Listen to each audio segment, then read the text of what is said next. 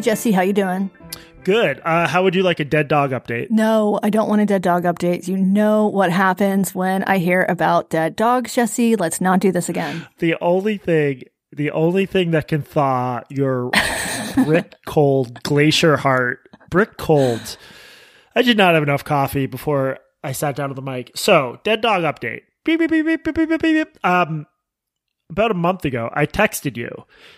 Longtime listeners may recall, we did, I believe it was a premium episode, about this horrible case in Prospect Park, where a woman named, I believe, stall for time, my notes aren't visible, stall for time, Jessica Krustik, this is from the New York Times, early August. On August 3rd, Jessica Krustik, 40, a professional beekeeper, was walking her dog in Prospect Park a little after 6 a.m., when she saw a man rifling through the garbage outside the picnic house. She had seen the man before, tall, with dreadlocks wrapped in a turban, carrying a long staff and often muttering to himself or cursing, and she usually kept her distance.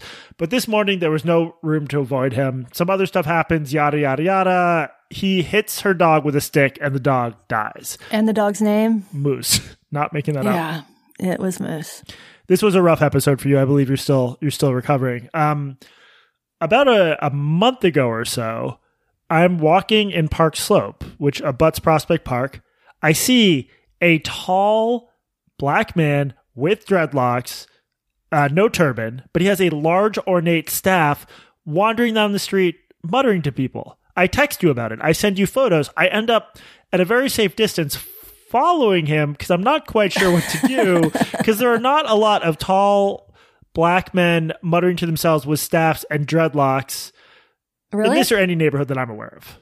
Really? I mean, is this different where you live? Are there a lot of men, tall, big men with large, ornate staffs walking around muttering to themselves? Okay, most of them are white, but yes. Okay, I forgot. The Pacific Northwest is kind of a mess. So I wasn't sure what to do. Lots of white dreadlocks here. I took a few photos. I wasn't going to do anything with them, so I sent them to you. I'm not sure. You were like, I don't know. You were like, I don't know what to do. No, that's not what I said. I said that you need to citizens arrest this man and take him into custody yourself. Excuse me, sir. Call the Park Slope Panthers, which is the vigilante group that formed to deal with problems like this. We have T-shirts, by the way. Park Slope Panthers. You can buy them. If you want to support the quest to bring Moose's killer to justice, buy a Park Slope Panther shirt. Because regrettably, I did not contribute to that quest because I didn't buy a shirt. I didn't know what to do. No, I didn't. I definitely didn't buy a shirt. I didn't call the police because I wasn't going to be like, I think this is the guy that killed the dog. Arrest him, I guess? I didn't know what to do. I ended up just leaving. And then before we recorded this today, I Googled to look something up. And there's an ABC7 New York article from October where this poor woman saw the guy because her friend tipped her off. She saw the guy. She tried to get the attention of these cops in a cruiser. They wave her off. They ignore her. And the cops have told, she follows him for a while.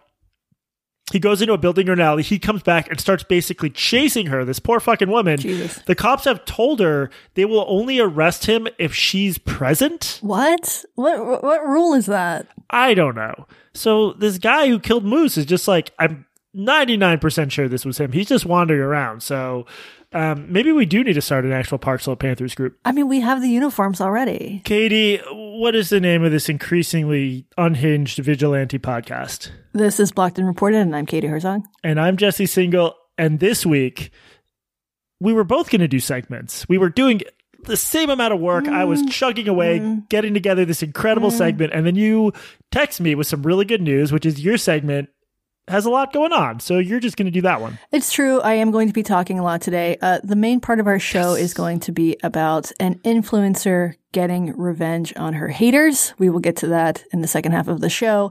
But first, Jesse, I want to revisit our new segment, What You Missed on Twitter, You Goddamn Quitter. This is a segment about what you, Jesse, have missed on Twitter. Wait, what you missed on Twitter? Hold on. I'm looking at the notes. What you missed on Twitter, you goddamn quitter. There should be a comma after Twitter. Okay, come on. We're going to need theme music. Okay. All right, we have several items today. First, Wired Magazine got absolutely... Well, does everyone know the context why we're doing this? Do you want to talk about how you quit Twitter again? Well, I quit Twitter. Yeah, I think everybody knows. Not everyone knows. Every week we have 1 to 2 million new listeners, according to our data. Uh-huh. Sorry, billion. And they might not know. I quit Twitter because I'm a hero. You stayed on Twitter because you're a coward and because you love Elon Musk. No, you were run off of Twitter. You were run off of Twitter because you violated HIPAA and because you were so embarrassed that you didn't get a meme about an attack helicopter. Yes. Go back and listen to our last 17 or 18 episodes if you need the full story. Here's the deal. I can tell in like 2 sentences. I thought a kid was literally turning into a helicopter. Mm-hmm. I get a letter from the Department of Defense. It's a HIPAA violation to say that someone turned into a helicopter because that's classified military technology. So they threw me in the brig. And in the brig, you can't access Twitter. That's why I'm off Twitter. Right. But you can podcast. Yeah, it's a weird loophole. It's a DARPA, also RICO. It's complicated. Ask Popat. Popat knows all these laws. he's your Sully. He's also off Twitter. So this segment is called "What You Missed on Twitter, pause. You goddamn quitter." Go ahead. All right. So this week we have several items. First of all, Wired magazine got absolutely dogpiled for publishing a scathing profile of an immensely successful and apparently very rich and very nice fantasy author named Brandon Sanderson. I'd never heard of him. Brandon Sanderson sounds like if you went to like an African tribesman and it was like, what do you think white Americans are called? Yeah. Well, he's Mormon, so he's probably visited a few tribes himself. Okay, so he has sold many millions of books. He also launched a $50 million Kickstarter. Holy shit. And yet he is almost entirely unknown outside of his genre, and he has not been covered by the press at all. There was one LDS profile in whatever Mormon magazine they have, and then there was this Wired profile. The reporter was just an absolute dick to this guy. He just like cut off his head and shit down his throat. Literally or metaphorically? Yeah, no, literally. Holy shit. He decapitated him and he shit down his throat. It was very messy. Wow. You'll see him in HIPAA prison too. Okay, I can see why this got attention on Twitter. Okay, so that was the first thing. And then we also had the story of a teenager being disqualified from and escorted out of a Pokemon tournament, which is not something I realized existed, because he laughed nervously when he was asked his pronouns by an adult judge. Wow, Katie, thank you so much for filling me in on that. Like, where would I be otherwise? Thank you. Yes. And then we also had a bunch of people acting like absolute ghouls because they treat American tragedies like team sports, and when someone they've never previously heard of but assume is on the rival sporting team does something horrible, like in this case shoot up a school, they use it as an opportunity to dunk on their enemies. Don't you miss that about Twitter? Yeah, I missed it. I did poke my head in a little bit just because I couldn't resist, and it was you can't stay away. Well, look, I'm not trying to be holier than thou because I tweeted pretty compulsively for many years, but I will say within like a week or two of being off, when you do poke your head in, you're like, how do people not realize how crazy they are? And how do they not like tweet something, read the tweet, and then immediately delete it, especially in the wake of a tragedy? It was really crazy and really bad.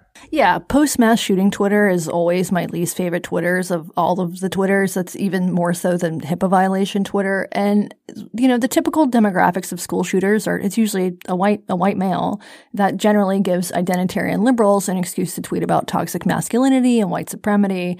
But in this case... White supremacy? White supremacy, is that what I said? Yes, white supremacy. It's a huge issue. Number one issue facing the country right now. But in this alongside case, racism and white supremacy, the apparent gender identity of the Nashville school shooter gave right-wingers an opportunity to score discourse points this time. And it was just as gross as when liberals do it. They were so fucking gleeful. It was despicable. It really was. And like, I don't take part, as a rule, I like don't take part in the discourse after one of these horrible events because I just don't have anything constructive to say in a case like this. There's nothing to be said. So what you missed, Jesse, although apparently you didn't miss it, was people like Matt Walsh displaying this weird sense of glee that the school shooter was a trans guy, apparently a trans guy. It wasn't quite as good as if it had been a trans woman. Like that would have been really perfect for Matt. But a trans guy is obviously better than a white guy because it allows him to make some point about the transgender menace, despite him having absolutely no insight into the shooter's You can motive. almost see like he was almost visibly erect at the idea. I know. Kids were I dead thought the same because thing. of someone they thought was trans. It was crazy. Almost was going to say that, and then I was like, it's too gross. I can't do it. So thank you for doing it. Well, I can say it. I'm the gross. Yeah. I'm in hippo prison. Yeah. And of course, not to be outdone, you had pro-trans arguing that murdering 6 people was obviously a result of right-wing attempts to outlaw things like youth transition or drag queens in the state of Tennessee. But nobody knows why. Nobody knows anything. No, exactly. I do have a request in for the manifesto, by the way. Oh, do you? Interesting. Are you going to come back to Twitter to post it if you get it? No, I would save it. I save all the good stuff for this podcast, or more importantly, my personal newsletter. You would just save it on your hard drive and read it at night before bed. Before bed. Yeah. Jeez. Nobody knows the motive here. And there's these rumors going around that the shooter was probably abused by a teacher or a pastor at this school because people are obviously motivated by their own bias and their politics in this case. But nobody except for perhaps the shooter's doctor or those who have read the manifesto knows what the fuck is going on here. And oftentimes what people assume are hate crimes based on the race or sex or gender identity of the victims and the perpetrator just turn out to be motivated by something absolutely different. Like we saw this with the Pulse nightclub shooting.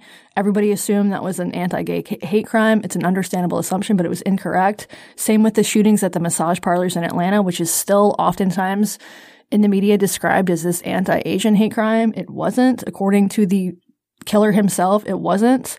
Of course, people have reason to lie about this, but he said that he was motivated by his sex drive, by his own shame at his desire to visit these massage parlors. And there was another case recently. This one is less horrible, but a gay club in Hell's Kitchen was vandalized. Someone threw rocks through the windows 4 times in a month. And so everyone assumed it was a targeted attack, that it was a homophobic attack. Well, it turns out the perp was a gay guy who was pissed at the owner. So it was a hate crime because he hated the owner. So people, I will say, can I just say, sorry, it's not homophobic hate crime in Hell's Kitchen in 2023 is not quite MAGA chuds roaming the streets of Chicago at 3 a.m. Orthodox Jews, isn't it? But it's like, it's a little, wait, Hell's Kitchen? Yeah. No, it's like a trendy, and we can cut this if you want. Hell's Kitchen is like a trendy part of Manhattan. I was joking.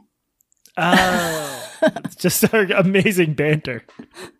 Yeah, it's just people should have been a little bit. I'm not saying it's impossible. People should have been skeptical that a gay club in Hell's Kitchen was the subject of anti-gay vandalism. Anyway. Yeah. Okay. So the last thing I want to say about this is watching reporters trip over themselves not to use pronouns for Audrey/Adrian Hale was really something. Like, I think NPR has just given up entirely and refers to Hale exclusively as the shooter. Although I think that I also have not used pronouns in this case. I do feel kind of bad for anyone trying to negotiate. Like, do you or do you not respect the mass shooter's preferred pronouns? I don't know. Jesse, do you? Audrey Hale, Adrian Hale, what are we going with? I'm not. I don't know, dude. I don't even, like, at this point, I have so little faith that any accurate information has come out that I don't even know, like. You don't even know if the kids were shot? Oh God, we're going into Alex Jones territory here. I saw a really interesting segment on Alex Jones. No, like, I don't even know what the evidence is, like, that was their identity or how long they identified that way. I just know that within a microsecond of, like, with the fucking kids' bodies not cold yet. Right. It was like pronoun wars on Twitter. Mm-hmm. It's just, I don't know. I don't know how to negotiate it. I generally respect pronouns. I don't think, I'm not like a fundamentalist about it in some situations. Like, I don't know. I think it's complicated. I don't envy NPR, but I'm not sure it's that important, to be honest. Yeah. I think the source of this is that Hale had a LinkedIn page where she, he, they listed their pronouns as he, him. And then there's the last thing that I'm going to just go with the pronouns did before killing these children was. I mean, I guess if he had his own thing as that, I would use he. Yeah. He messaged a friend from school or from a basketball team or something and signed off Audrey and Adrian. Maybe non-binary, I guess. Anyway, it's fucking terrible. Use both names. Yeah, it's hard. Yeah, and it's inconceivable. The fucking footage from the body cam was crazy because it really is like, I don't know. I was just thinking of like in the 90s when they were like, oh, first person shooters are going to turn people into school shooters. Like, this is like that, but it's real. It's just crazy what we see, the information we have access to, and how horrible it is. Yeah, and of course, partisans on Twitter make it all worse by making it about scoring points. Not only that, but I feel like within minutes, there was some bizarre conspiracy theory because there was like a glitch about like the kid's shoe, Adrian's shoe. Yeah. Like that, dude, we just have too much. This is all going to get so much worse when like the deepfake stuff gets really bad and like AI is fully unleashed on us. The future, the epistemic landscape is going to get very bad. Jesse, I think that's enough about mass shooting Twitter. Would you like to move on to Intact Vulva Twitter? Oh, I love it. Oh, IVT? Yeah. Okay, so Let's do it. The other thing that you missed this week, this was actually probably a bigger pile on even than when you violated HIPAA. I know you've never seen a vulva before, but Nope. they have what are called... Never have, never will. Yeah. I refuse to. So they have what are called labia. These are like two fleshy flaps on either side of the hole. They kind of... Actually, I don't know if that's correct. These are two flat... Wait. No, Katie... So people don't know this. Katie used to write medical dictionaries. Labia are the two fleshy flaps on the side of the hole. Okay, go. They look like Dumbo ears. Girls are not good at making fun of female genitalia. Roast beef curtains is much more disgusting. What, making fun of it? I'm not making fun of it. Labia are beautiful. Vulvas are beautiful. All vulvas are beautiful. Penises aren't beautiful. Why do we have to pretend genitalia is beautiful? Penises are not beautiful. Penises are not beautiful. But nobody thinks that they are, right? Nobody thinks labia is beautiful. Jesse, so God, you misogynist. Okay, so there's a woman named Jessica Pin. She goes by Mediclit on Twitter, and she is an Sorry, her last name is Pin, like a pin code? Like a pin code? What is a pin? Oh, yeah, like PIN. Like for a bank. Yes, her last name is Pin. That being the first thing that comes to mind, like not like a pin like you would put on your shirt or whatever. I'm very technological. Yeah. You're not a word cell. What's the opposite of a word cell? Number cell? Shape rotator. Yeah. Yep. Oh, you're a money guy. You're a Jew. Okay, so... That's racist. So Jessica Pin, she goes by Mediclit on Twitter. She's an advocate for intact... Can you spell that? MEDICLIT? Mediclit? Mediclit, yes. It sounds like a really inappropriate startup. Okay. If you have a clit problem, we get you help within 30 minutes, door to door. She's an advocate for intact vulvas because when she was 18, she underwent labiaplasty to basically make her labia, her demo ears, smaller because she was led to believe that big flaps are gross or weird or aesthetically unpleasing. And the surgery was just this purely aesthetic thing, and it resulted in her losing a lot of sensation in her clitoris. Jesse, look that up. And she regretted doing it, and so now she advocates for this sort of all vulvas are beautiful movement, and she works to make doctors in particular understand female anatomy better by campaigning for things like more accurate medical textbooks. She's big on TikTok. She's been on The Daily Show. She was also covered in the New York Times. And in 2019, she published a dissection study on clitoral nerves along with her father, who's a plastic surgeon. That's Remember a good father-daughter project. Yeah, it's going to come back in a second. Okay, so Jessica became the main character on Twitter this week after she saw a video of work by an artist named Lydia Reeve. So Reeve made a bunch of plaster casts of different women's vulvas. And so first, Jessica praised the artist and was like, this is such a cool project. And then she said, this is a quote, "I contacted the artist to see if all of these vulvas were intact because I noticed some looked mutilated. She told me, some are trans post-op surgery. I have a big problem with trans post-op being included in a vulva diversity video. Here's why." And then there's a thread, all of which has now been deleted. Jesse, what would you imagine happened next? I just don't think this went well for her, I'm guessing. You would be correct. I've seen some pylons in my day. This was the weight of Mount Everest came down on this woman. And so her problem with this artwork was that she wants women and clinicians to have realistic models for what vulvas look like. And vaginoplasty is just not that. I think that's a fine and valid point, but she went about making it in the worst possible way. She took a still from this video and circled the plasta vulvas that she saw as being surgically constructed, or as she said, mutilated, not a word that you typically want to use when you're talking about people's body parts. And then she went to the artist and actually verified that these were post-op trans vulvas. And she posted a screenshot of that, of the artist being like, yes, that one's transgender. And even though she was correct in her assessment, this just made things worse because she was reiterating over and over again that she didn't see these vulvas as female. Can you explain why that's a problem, Jesse? Yeah, I mean, I guess people probably argued that there's no, difference in femaleness between different types of vulvas, whether or not they were constructed. I don't know. Right. A trans vulva is a female vulva because trans women are women, right? So there's this huge pile-on, and I wanted to be on her side because people were being truly horrible to her. And this was, of course, then written about by outlets like Jezebel and Into, which is our new favorite publication.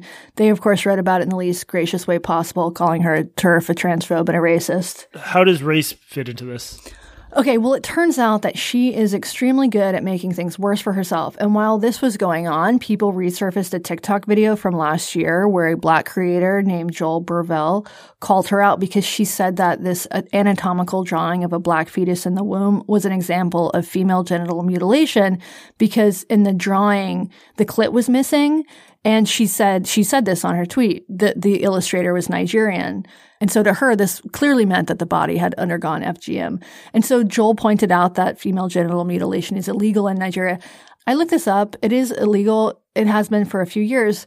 It's still common, though. It impacts about 20% of girls today. So she might actually have been correct about that. Who knows? But the point of the illustration was the baby in the womb, not the vulva, as Joel pointed out. He also said that she had a history of targeting Black OBGYNs. I don't know if she specifically targets Black OBGYNs or if she just argues with everyone, but she definitely has a tendency to make things worse for herself. So for instance, when she was called out for this, here's what she tweeted. Lol, health disparities are less than ever. There's just more awareness. Surgeons have been practicing on minority populations since forever. In the 80s at Johns Hopkins, they said, all you need to learn surgery is a knife, a book, and an N-word. I'm not going to say it, but she spelled out the word. Ugh. Yeah. This was, you're not allowed to type it on Twitter unless you have a particular skin tone that she doesn't have. So I think the first part of her statement is probably correct, but I looked up the quote. I could not find this anywhere. I think she might have just absolutely made it up. She also compared female genital mutilation to the Holocaust. And she said that if you look at mortality and morbidity caused by FGM, it's actually worse than the Holocaust. Female genital oh my God. I mean, she could be right. I don't know how many people die every year from FGM. I'm guessing that's not the case, but. Is it more than 600,000, Jesse? Jesus. Too soon. So that's what I mean by making stuff worse for herself. And she definitely did that during this pile-on. Like at one point, a female porn star was like, my vulva looks like the one you're calling mutilated. And she was like, no, it doesn't. Look closer. And then she asked the porn star for pics. And then when the porn star refused to send her pics of her vagina, she went and found some of the porn star's videos and was like, you are not capable of picking your own pussy out of a lineup. Well, I don't understand how this escalated so ridiculously. Because she just kept tweeting and tweeting. Yeah, I mean, she tried to tweet through it. She tweeted hundreds of times. She was responding to she couldn't have responded to everyone because there was so much hate, but she was just responding to a lot of shit. And every time she tweets, she makes it worse. And so, of course, there's a line that she's a TERF and TERFs are policing people's bodies and that she's a pussy phrenologist. And then there's this absolute glee on Twitter watching this woman defend herself and then get dragged over and over and over. And the high point of the madness came when someone posted a screenshot of hers from 2021 that read this. G-spot is not a medical or anatomical term. It's just a name for perceived sensation so no one can decide what it is. I tried to finger one of our cadavers when no one was looking to figure out if it could be the clitoral body. I tried to finger one of our cadavers? You haven't done that? No, not lately. Okay, so there was also a tweet from 2020 that resurfaced. This one said, with the first cadaver, I tried to stick my fingers in her vagina in order to assess the relative location of the clitoral body, but then it got too awkward because my dad was there, so I did not try again. Oh my God. Yeah, so that refers... See, this is why people should leave Twitter. That refers to the study she co-authored with her dad in 2019. But of course, now the narrative becomes she violated a corpse.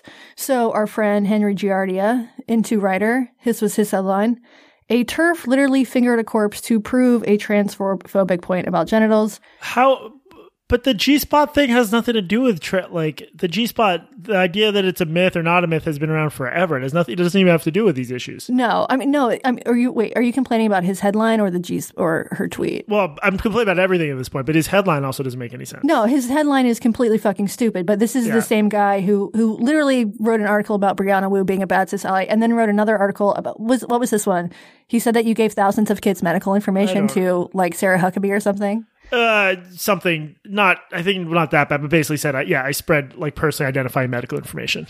Henry Giardia is physically incapable of writing an accurate article. Physically incapable. Literally. Okay. So, yes, literally. So the headline was obviously fucking stupid and incorrect. But again, Jessica Penn does seem to have this uncanny ability to stick her foot in her mouth. In the corpse of... She also never backs down. And I deeply admire for that. Like, she's the Ayla of vulva Twitter, plus all the worst people on Twitter haters. So I think I'm Team Jessica Pinn. I'm Team Mediclet. I did try to reach out to her for comment. I'm not sure if she saw my message because her account is down right now. And if you go to the page, it says, "Caution, this account has been temporarily restricted." And so I think that maybe she's been hacked. Probably for her own good. Yeah. Don't you miss Twitter, Jesse? Yeah, no, this is seriously an advertisement for it. The corpse fingering discourse. You'll be back. I'll have to be back at some point, but I'm enjoying the break, to be honest. What have you been doing with your time? Traveling, skiing, TikTok. I mean, I literally was skiing. I couldn't have gone skiing if I was on Twitter because that would be dangerous. Oh my God! You can bring your laptop up the ski hill with you, Jesse. Your desktop. I found it's been overall very good to be off. It's only rare that I miss it at all, and it's hysterical and crazy, and all the worst aspects of journalism are fueled by it. So I'm hoping to stay off for a while, but at some point I'll be back on to promote shit. And to defend your honor. I don't care about defending my honor on Twitter. That's such a dumb thing to worry about. Okay, moving on. Should we do housekeeping before we get to the meat here? Yeah, to the roast beef curtains of this episode. Blocked and Reported is a podcast that usually does not talk about vulvas this much. You can go to blockedandreported.org.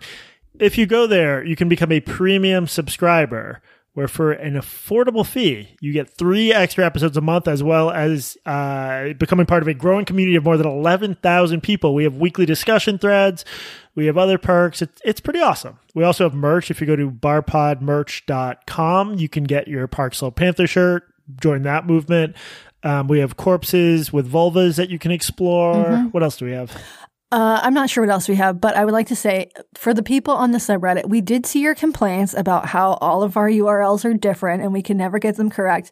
I saw someone saying that we are unprofessional, and I just have to say, you are correct. Yeah, of course we are. We never said we were. I mean, I don't know. Not everyone can be professional. It's not realistic. I mean, I did sign the Harper's Letter podcast host. I've been meaning to fix the front of the page so that at least all the links will be in one place, but I went on and I can't figure it. We can't figure it out. I tried for 3 or 4 minutes. I will try. Yeah, we owe you people that. I tried too, but I'm a girl. I couldn't do it. It was not Substack is usually pretty well put together UX wise. I just couldn't figure out where those links go, but that's out of date. We'll fix it. But the important thing is buy our merch, and blockedandreported.reddit.com is a subreddit. And there's just so much to do on the internet that isn't Twitter. Someone on the subreddit announced that they were leaving the other day. Did you see that one? They were leaving because they were mad at you, right? Yeah, but they were wrong. They said that I was berating you for leaving Twitter. That is not what happened. They used even stronger language. They made it sound like you were just you lost your shit at me because I left Twitter. Jesse, you how fucking dare. But it wasn't like that. I did do that. You were being annoying, but just in your normal, mild way. No, I did berate you, but I cut that part. So unless this is somebody who has access to our raw audio trace. Is this like a Julian Assange situation? WikiLeaks? WikiLeaks is going to release our raw. Is this basically WikiLeaks? Is this WikiLeaks? Yeah, someone left because they said I was berating you about leaving Twitter. I did not berate you. I said that you should leave Twitter. I said that you shouldn't delete your account. So I don't think that person listened very well. I think it got 0 upvotes and generated a lot of backlash. Let's see here. You upvoted it? No, of course not. I don't have login privileges. I'm out. Yeah, here it is. 59 comments, 0 upvotes. I'm out. This podcast used to make me happy, but now it just makes me irritated. Join the club, buddy. This is like me describing working with you. I tried to hang in there. I really did. But each week I just kept bailing earlier in each episode. Then Katie went ballistic on Jesse for making the healthy choice to leave Twitter, and her reaction just made me sad. Again, you were annoying, but you did not go ballistic. I think you posted this. This was your resignation letter. Hey, Katie, I forgive you. I don't need your forgiveness. You asked for my apology off mic, and I hereby grant it. You were still wrong. And I have gotten so many messages from people, even from friends of yours, telling me that I was correct. They were on Team Katie. Name those friends. Give me their names. Ethan Strauss. Ethan said that I was correct, that you were... No, he said I was correct. Ethan did that? Yeah. God fucking damn it. What did Richard Spencer say? Richard Spencer, no, he emailed you. Richard Hanania emailed me. Isn't it Hanania? Whatever. Can we move on? I guess so. Katie, you there's a thing with like a van or whatever. Go for it. Jesse, does the name Brianna Madia? Oh wait, blocked and reported. Sorry, blocked and reported podcast at gmail.com. If you see the guy who killed the dog, send me an email. I'll reach out to the Times reporter who will contact. It'll be like a phone chain for a snow day, and we're going to get this guy. Jesse, does the name Brianna Madia mean anything to you? It used to. I completely forget. Okay, well, it should mean something to you because we talked about Brianna Madia on this very show last September. We did an episode called the hashtag Van Life Influencer Who Drove Too Close to the Sun. And van life, for anyone who missed that strange trend, is basically attractive people living in converted cargo vans and posting these highly edited, glossy photos of themselves to Instagram. If you're lucky, you can make money off of this. If you're not lucky, the van that you bought off of Craigslist breaks down on your first adventure and you get stuck in the Nevada desert waiting for a tow truck for 6 hours and you have to shit in a Meineke parking lot. Not that I'm speaking from personal experience, but if anyone is looking... And you lose 12 wallets? I do have a Ram ProMaster for sale. Please get it out of my driveway. Okay, so we're going to start this with a clip from our previous Brianna Madia episode. This is a primo episode, so some of you may have heard it before, but it'll be new to most of you.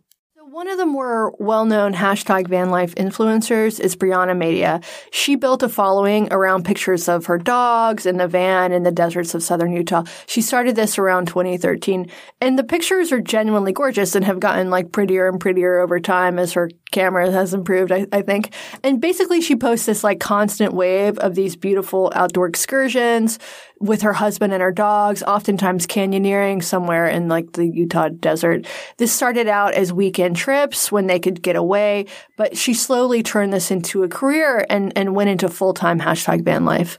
So in 2016, she and her then husband, Keith Madia, they moved into their own van. It was this bright orange 1990 panel van that definitely has been used to kidnap children by a prior owner.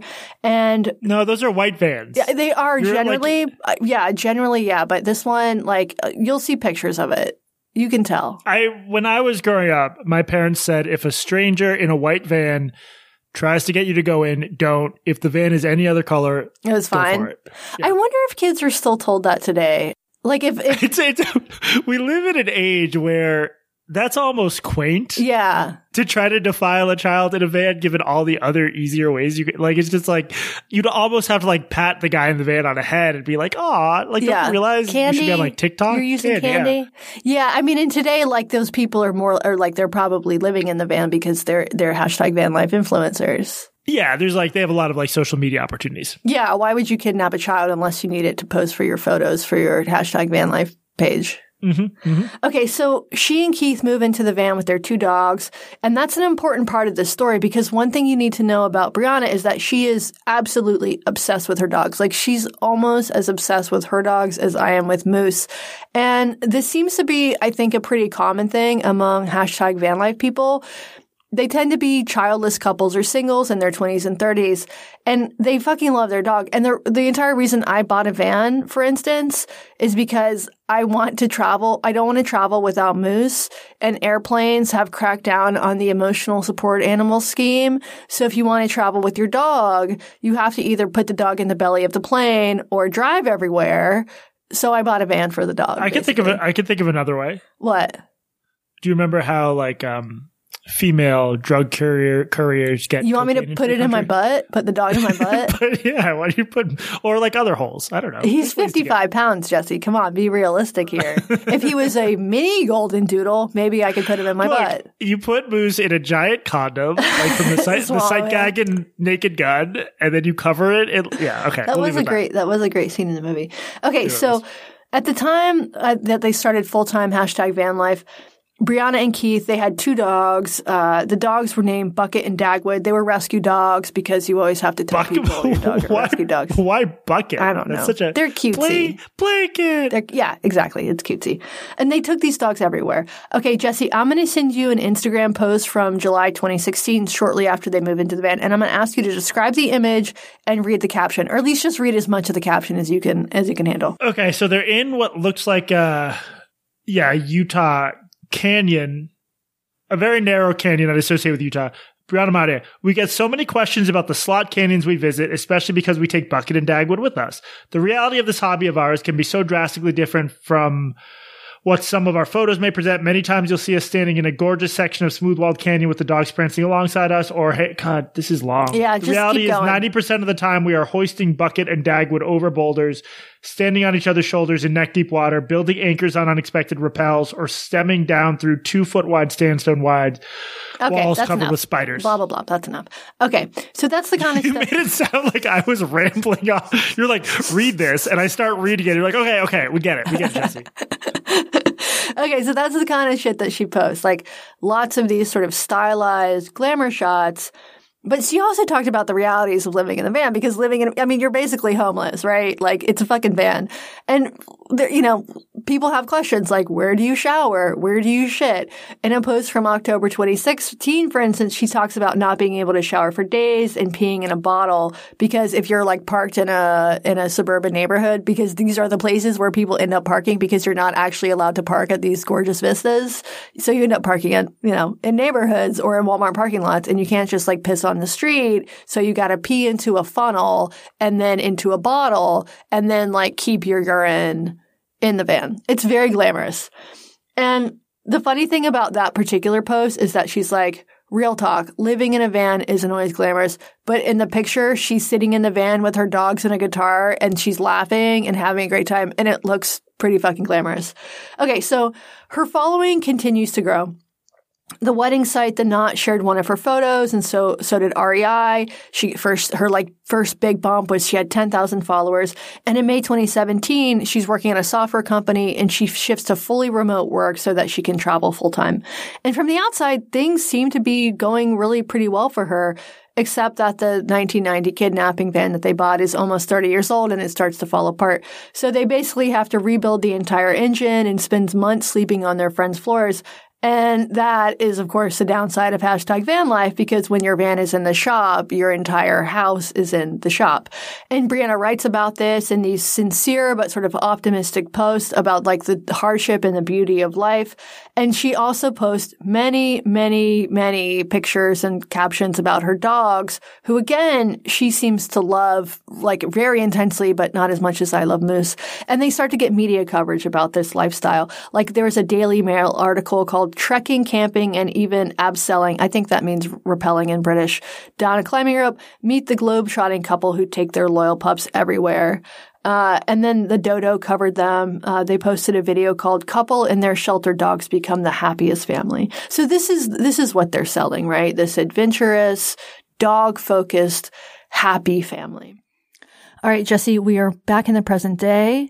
And as we discussed on that episode, something pretty awful happened during Brianna's van life adventures. Do you remember that? Dagwood got hit by a car. Yeah, this is obviously hard for me to talk about, but Dagwood was fine. He did get hit by a car. A friend of hers started a fundraiser to pay for this emergency surgery, and they raised a huge amount of money, like almost $100,000. And then people from all over the world sent in cards and stuffed animals for Dagwood because obviously that's what a dog wants when it's recovering is a bunch of cards, get well cards.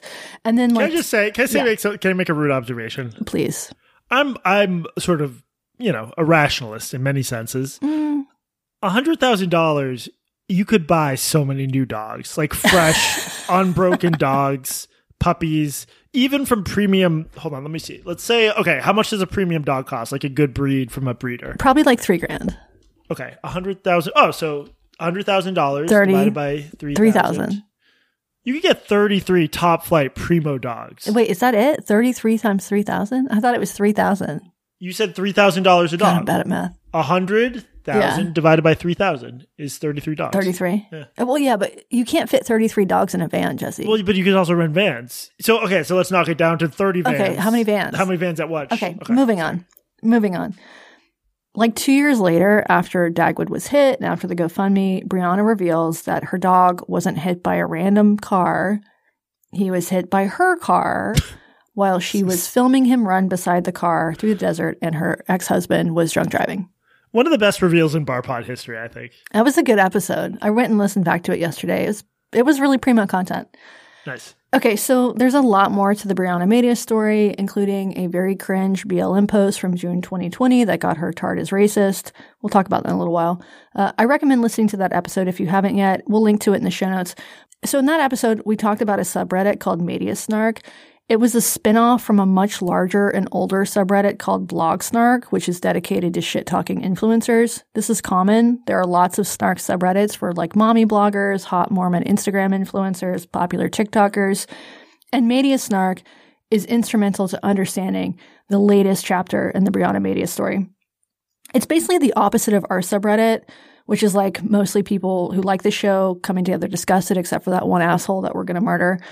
Snark subreddits are people who hate something getting together to shit on it. So since we aired that episode, there's a new twist to the Brianna Madia story, and she has gone on the fucking warpath against that subreddit. Is she going to try to run them over with her van? What's she going to do? What's she doing? We will get there.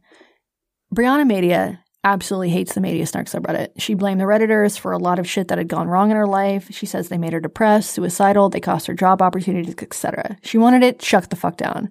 And through some very savvy / very shady maneuvering, she actually got what she wanted, and she got a whole lot more in return. What happened? We will get to that.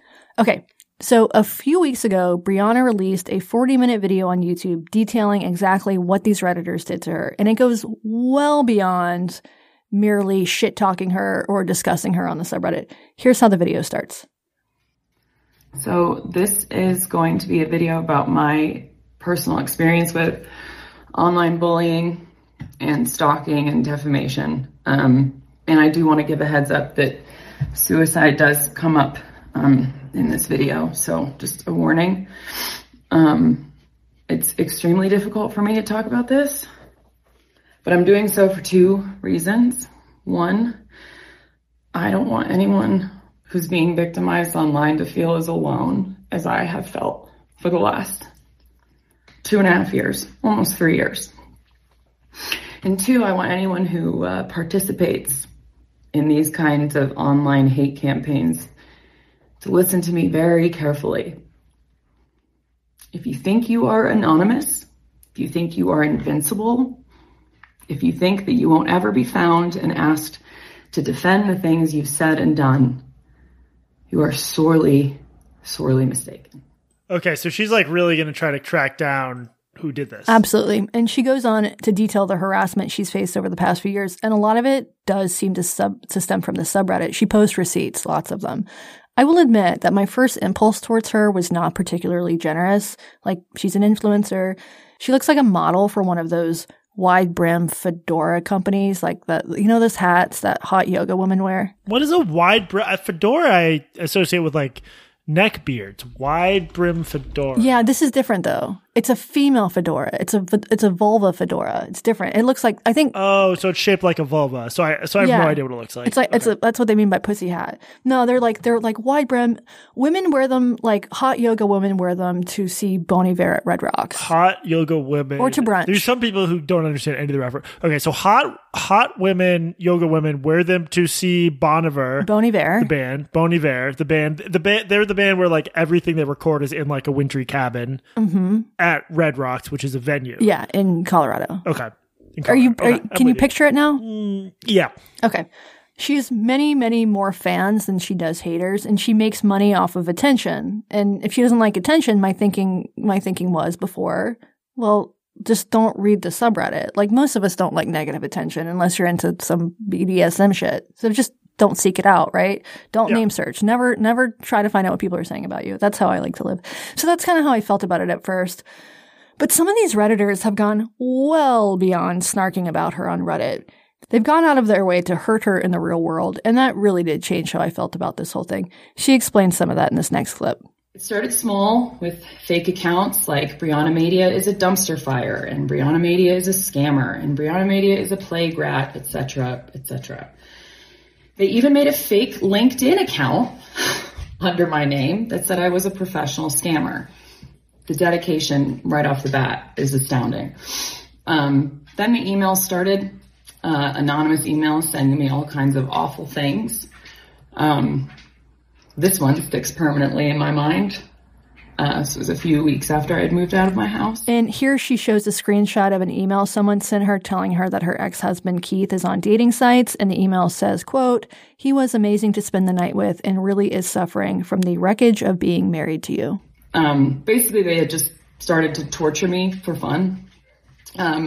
So So this sort of low level, albeit still horrible, harassment continued throughout the fall of 2020 until I could not take it anymore. So I left Instagram in November and took several months off with the intention of trying to keep myself alive. During that hiatus, I crossed paths with a woman named Michelle, who told me she was a big fan. She was getting a tattoo from the same artist that all of my tattoos are from. I sat with her. I listened to her life stories. I jumped up and ran out and got her favorite Starbucks drink. And then because I thought she was a kind person, I shared some of the things I was going through at the time. And apparently I am a really, really bad judge of character, because this woman left that day and took all of the context of our private conversation and fed it to this ravenous, obsessive Reddit mob. Okay, so she goes on to say that this woman, Michelle, was contacting her sponsors and telling them that Brianna was distributing revenge porn of her. She says Michelle posted on the subreddit telling other people how to make fake accounts and how to contact her sponsors, what to say, how often to call, etc. And this actually worked. She says she was dropped by 4 sponsors, including a dog food brand that announced on Twitter that they had dropped her before they actually told her.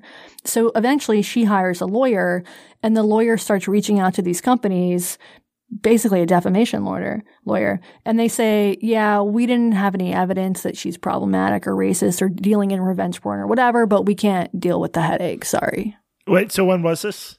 This was in 2021. And so this is very much the heyday of public cancellation campaigns, especially over things like racism. And to be clear, the idea that Brianna MADIA is racist, it all seems to stem from this cringe Instagram post I mentioned earlier. She did this after George Floyd died. I'll read it to you. Hi, 5 days ago, I moved in with some of my best friends, Abby and Kaylin, in their home in Moab. I did so alone. If anyone considers showing up with 3 dogs and 2 snakes to be alone. I wish the complete and utter shattering of my personal life hadn't lined up with the exact week when my support was needed and expected in such a crucial human rights situation. I am sorry if I have disappointed anyone. I hope you all know that my heart, my actions, and my donations have gone out to the people fighting for long overdue social justice for Black people and the Black Lives Matter movement. I will be leaving social media for a while and didn't want anyone to think it had anything to do with current events. I understand that prioritizing my mental health over the realities of the world is just about as privileged as it gets, but the last thing I want to be is a performative ally for the sake of a social media appearance. So keep doing the work offline, keep learning to be a better listener, a better ally, a better supporter. My heart is broken, both personally and collectively for us all. Okay, it is very cringe, but if narcissism were a crime, right, everyone would be in jail here with me. Everyone online, I should say. True. Yeah, so she's basically announcing her divorce / doing a Black Lives Matter post. And that's it. She still does all the dumb performative bullshit like land acknowledgments, etc., but she's perceived as a privileged white woman. End of story. And some of the allegations did stick. Like these people tried to get her book contract canceled. That didn't work. But when the book came out, they did successfully get a bookstore to cancel a reading because they contacted the owner, who herself was a Black woman, and told her that Brianna was a danger to Black people. Danger. Yeah. And so the bookstore owner doesn't do any sort of investigation on her own. She just announces that it's canceled. And then Brianna's fans start calling her, complaining. And as Brianna points out in this video, the people doing this were all white women. So you have white women using claims of racism to, in effect, cause a giant headache for a Black woman. How does she know that they're white women? We will get to that. She also says that they called hotels and Airbnbs where she was staying to try to get her kicked out. They harass and dox her friends and family. And after years of this campaign against her, she's miserable, she's depressed, she's suicidal. Here's another clip. Ultimately, these people left the computer screen and infiltrated my real life, my private life. And to say that I am traumatized is a grievous understatement. I know for a fact I won't ever be the same because of all of this. Because with this level of dedication and obsession and relentlessness, you start to feel like I must deserve this. I must be that bad. I must be that much of a burden to the people around me. And I must be all the things they're saying that I am. And I never felt that hopeless. I drove to a sporting goods store in the summer of 2021, and I bought a handgun.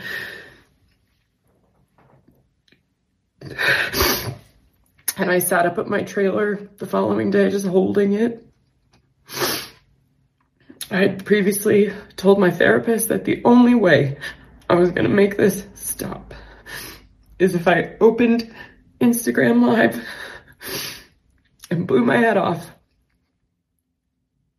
And even now, even saying this right now, there's this like muscle memory in my brain of just like hearing them laughing at me or hearing them just take like delight in what I just said. I used to say that I'd been canceled, but it went so much further than that. I wasn't canceled. I was stalked and doxxed and defamed and harassed and tortured. Why? Because it was fun for them. It was their hobby. They quite literally refer to themselves as a community.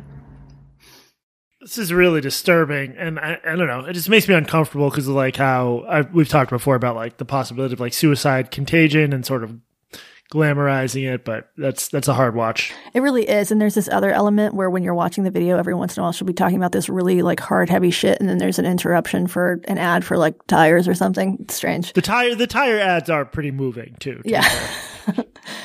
I found the last part of what she said there really interesting. These people refer to themselves as a community.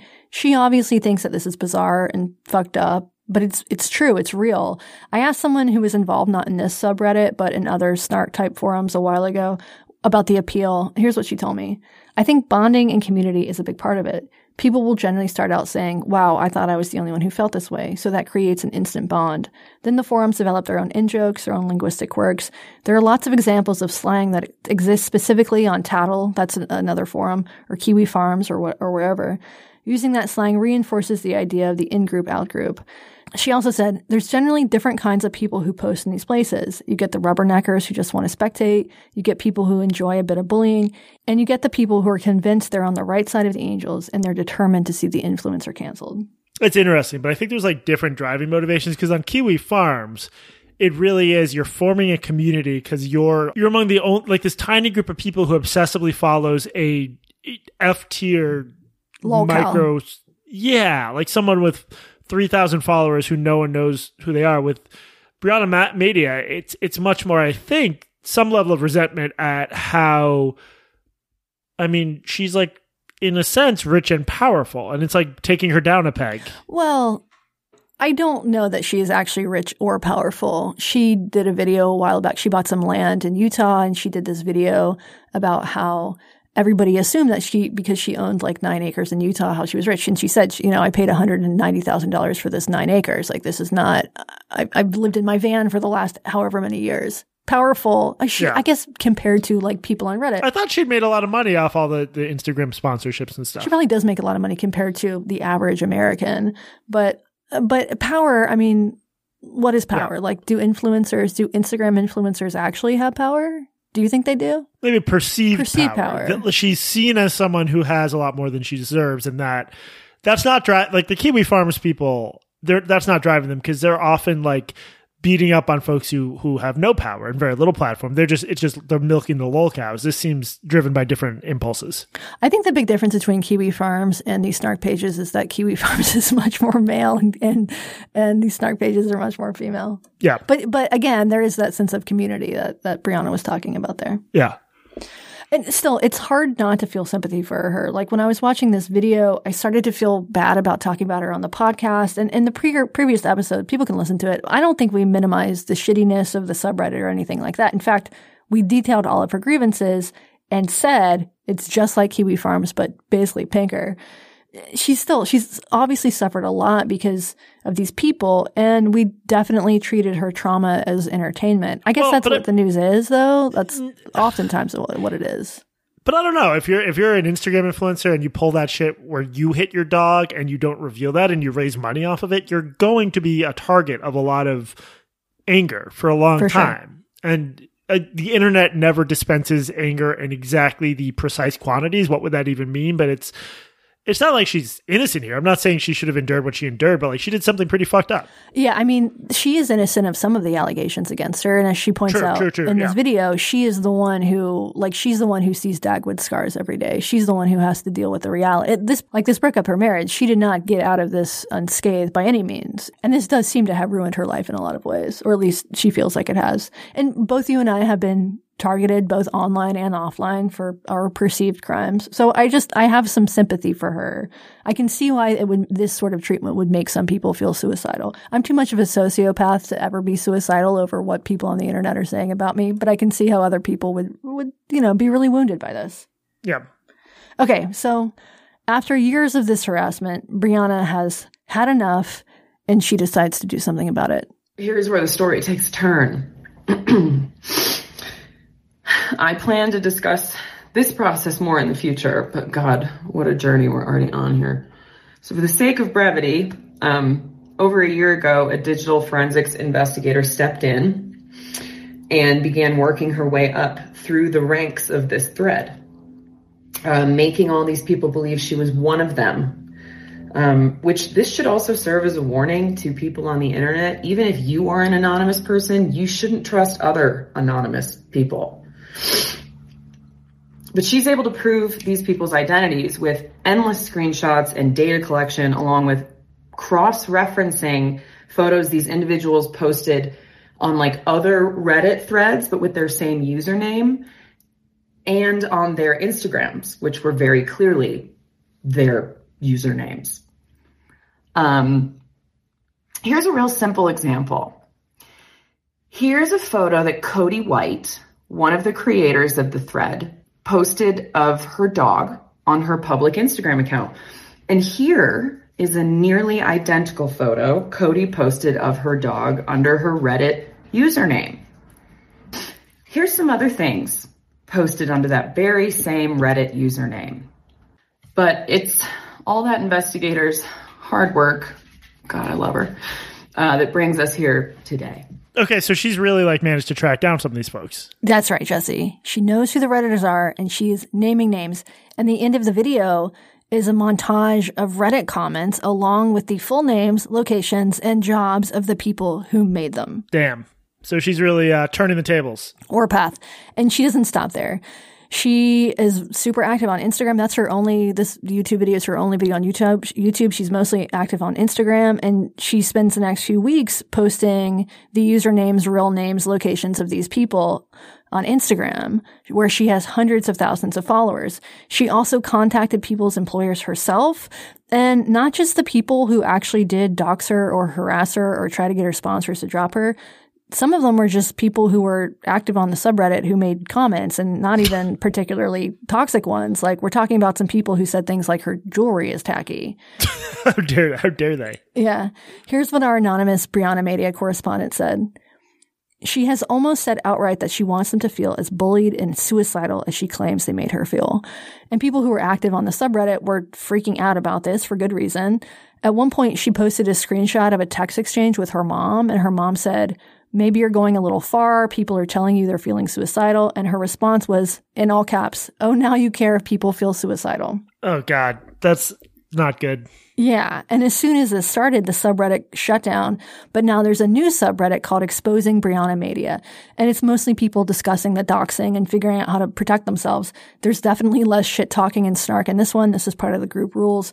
And according to verified posts on the subreddit, so that's verified by the mods with screenshots, at least one other influencer has been reaching out to people who participated in her subreddit, basically warning them that she knows who they are. So I guess Brianna is an inspiration.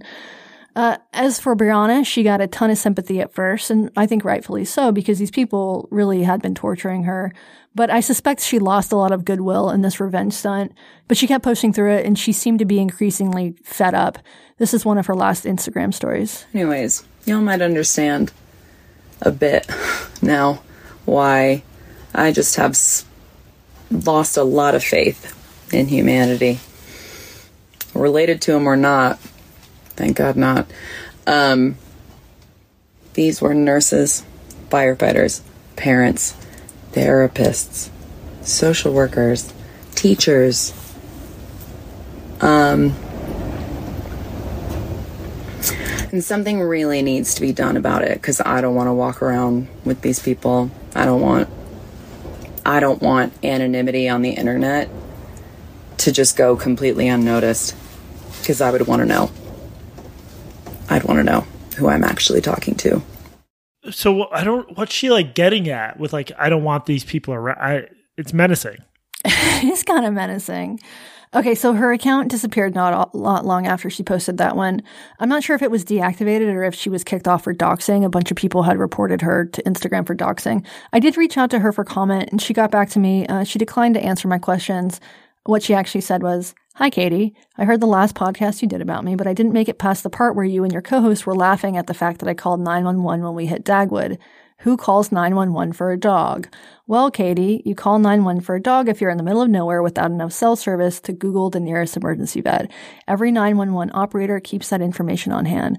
I hope you never, ever need that information for your sweet moose, but God forbid if you do, I hope no one ever thinks it's funny. I'm scared. Is she going to kill Moose? She's going to dox Moose.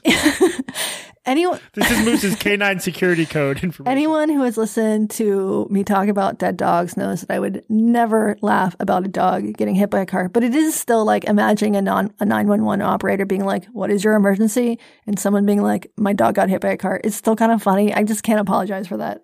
It is good information to have, though. Yeah. Yeah. Anyway. She did not tell me if she was suspended or if she voluntarily deactivated her account. Is she in HIPAA prison with you, Jesse? There's a separate wing for like hot people, and they don't let us anywhere. That's the female prison. Yeah.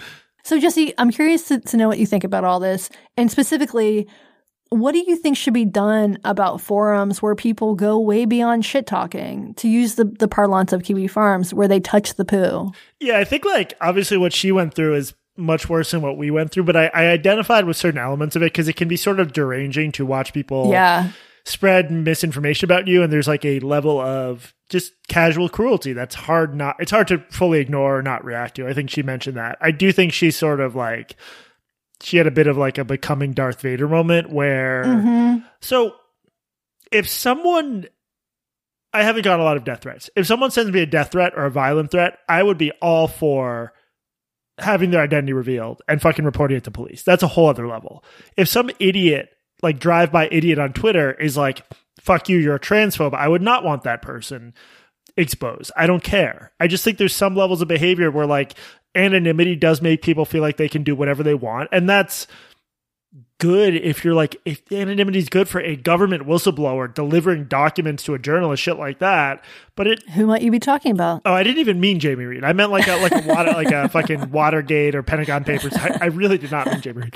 Heroes like Jamie. No, there's obviously situations where anonymity is good and valuable, but anonymity has just turned people into monsters in some cases. And these forums often go way too far, but if you're getting to the point where you're just trying to dox everybody and like, "Oh no, someone said my jewelry looked tacky." Like, I don't know. Man. Yeah. One time. Well, I gotta know what jewelry was it? Like, how tacky was it? One time a barista, I've told this story, but one of the only times this shit has crept into my real world life has been a barista at a now closed coffee shop I used to work at, said I went there. And that's why they closed? They closed when it was found out I was a patron, but she or they said I dress like a Peanuts character.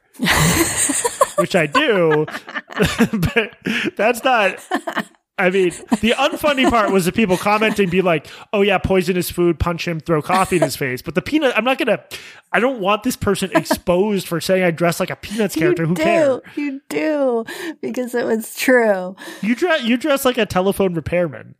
I do. I'm wearing a hat right now. My latest hat, it's a Carhartt hat that says "Support the Trades." I'm really LARPing here as a working class person. Yeah. When the trade that I want to support is actually podcasters. Yeah. Unlike Brianna Media, like I do think that anonymity is important to preserve online. But I also think these communities need to self-police. And in the case of Media Snark, they somewhat did. Like, they kicked that woman, Michelle, out of the group. She crossed lines, way too many lines. Which one was Michelle? She was the one who met her in real life at this tattoo studio and then went back to the subreddit and then was coordinating all of this harassment. Oh, and then, yeah, that's crazy. And something about Brianna's reaction to this, like it reminds me a little bit of the James Lindsay, Jordan Peterson trajectory, where you're genuinely unfairly smeared for something, but then the attention and the tidal wave of negativity turns you into the thing that your critics claim that you were in the first place. We've seen this happen. It's internet poisoning. I mean, I would not expose my haters if I had their names just for like writing mean shit about me on the internet. I'm very much an ignorance is bliss type. I never go out of my way to seek out either negative or positive comments about myself online. Like I never ever name search on Twitter or Reddit. I have done it on Kiwi Farms. That's pretty entertaining. But I try not to let that stuff affect me at all because I go out of my way to not expose myself to it. That said, if I knew someone was like contacting sponsors or putting up flyers or stickers with a picture of my face on it, calling me a bigot, which has happened, I would, and I knew who they were, I would definitely expose them. I would, because I think that they're putting you in literal danger. Yeah. So I just think there's a really big difference between that sort of like IRL harassment that Brianna experienced and someone on Reddit saying that you're a scammer or your jewelry is tacky or yes, you look like a Peanuts character, but especially when you literally do. Well, everyone's line is going to be different, but I more or less agree with you in that. Also, like some of the defamatory stuff, like when shit was really crazy with like, I'll put a link in the show notes, like Nicole Cliff in 2018 or whatever it was, and people are spreading rumors about me like DMing people inappropriately. I absolutely want to know the names of the people defaming me, and I think that's completely fair because if they have receipts, they can post them. But this idea that you're just allowed to say whatever the fuck you want about someone as long as they're a bad person, no, that's not how anything works. So it is actually how it works, unfortunately. I mean, it is how it works. It shouldn't be how it works. Unless you're Brianna Media. Big difference between dresses like a Peanuts character and like truly defamatory stuff. Although what could be more defamatory than saying someone dresses like a Peanuts character? Unless they do, because truth is a absolute defense for libel claims. Yeah. And so right around the time that all this was happening, I happened to see an article that was recently published in The Guardian. It was called My Mother the Troll. And it's about a guy named Ben Leland. He's in the UK, whose mom, Brenda, was exposed as a Twitter troll. She was attacking the parents of a toddler who disappeared in Portugal. And this was several years ago. And someone from Sky News, a reporter, got her identity and approached her and told her that her tweets had been reported to Scotland Yard and they were under investigation. And then like a day or two after this piece aired on Sky News, this woman, this 63-year-old woman, killed herself. Jesus. Yeah. So I think there's what Brianna is doing. There's also some real danger there. And she doesn't seem to care about that because she is so pissed off at these people. You know what? I'm remembering now that a version of this, there was this crazy, these Twitter accounts, very low follower. This person would keep making new Twitter accounts that would not be variations on cat themes. This was someone with like an obsessive interest in cats. So it was like, I think Ashen Cat 1 and variations on that. And I remember this. You do? Okay. And they would say completely made up things like I'd been fired from New York Magazine when I'd left to write my book and just straightforwardly defamatory things. And someone thought they figured out who this person was. And it was an academic, a working academic. Really? And they sent me info. And I definitely didn't like expose him. I forget if I even sent them a note or something, but it's yes, part of how can part of you not want to know the identity of the people spreading this bullshit? It's human nature. Yeah, I guess it is. I'm just like so much more. I mean, when it comes to you and I, it's like there's a random anonymous people on internet spreading bullshit. I'm way more concerned about the blue check marks and the fellow journalists who spread bullshit. Like those are the people that I think like are absolutely egregious, but they're not doing this anonymously. They're doing this under their own names. They're right out in the open. Yeah, and they're getting points for it and they're winning little Twitter dunks for it, especially now that you're not around to defend yourself. And you know, all that you can do is like ask for corrections when they post defamatory shit in Vox.com or whatever. Jesse, have you ever been an anonymous troll? I don't think I've ever been in a situation that would qualify. I've occasionally made burner accounts if I wanted to like reach out first to someone to try to get some information, but I don't think I've ever been an anonymous troll. I can see you being a vicious troll like in your teens and 20s. No, I was never a troll. Yeah, right. I doubt that. I'm not lying. Why would I be an anonymous troll? If I'm going to troll somebody, I'm going to use my name. You do a lot of named trolling. Any questions, Jesse? No, she's a lot of like internet characters will do something crazy or be involved in something crazy, but aren't fundamentally interesting. I find this Brianna MADIA person fundamentally interesting because her story is so tangled, and there's good and there's evil, and she's clearly been like destroyed by all this, which I can understand. So, good stuff. If there's a lot of gray areas here, is she the victim or is she the villain or both? Whoa, or neither. Who is or the witch? All, or maybe victimhood and villainy are a spectrum rather than a binary. Ooh. Yeah, we're all non-binary here. Mm-hmm. Anything else, Katie? That's it. This has been Blocked and Reported. As always, we are produced with help from Tracy Woodgrains and the mysterious Lex. Thanks to them both. I'm Jesse Singal, and remember, I am so excited for the next mass shooting that proves that I was right about everything. And I'm Katie Herzog, and also remember, nobody knows you're a dog on the internet except for Brianna Madia's private investigator, so get a burner account already, Moose.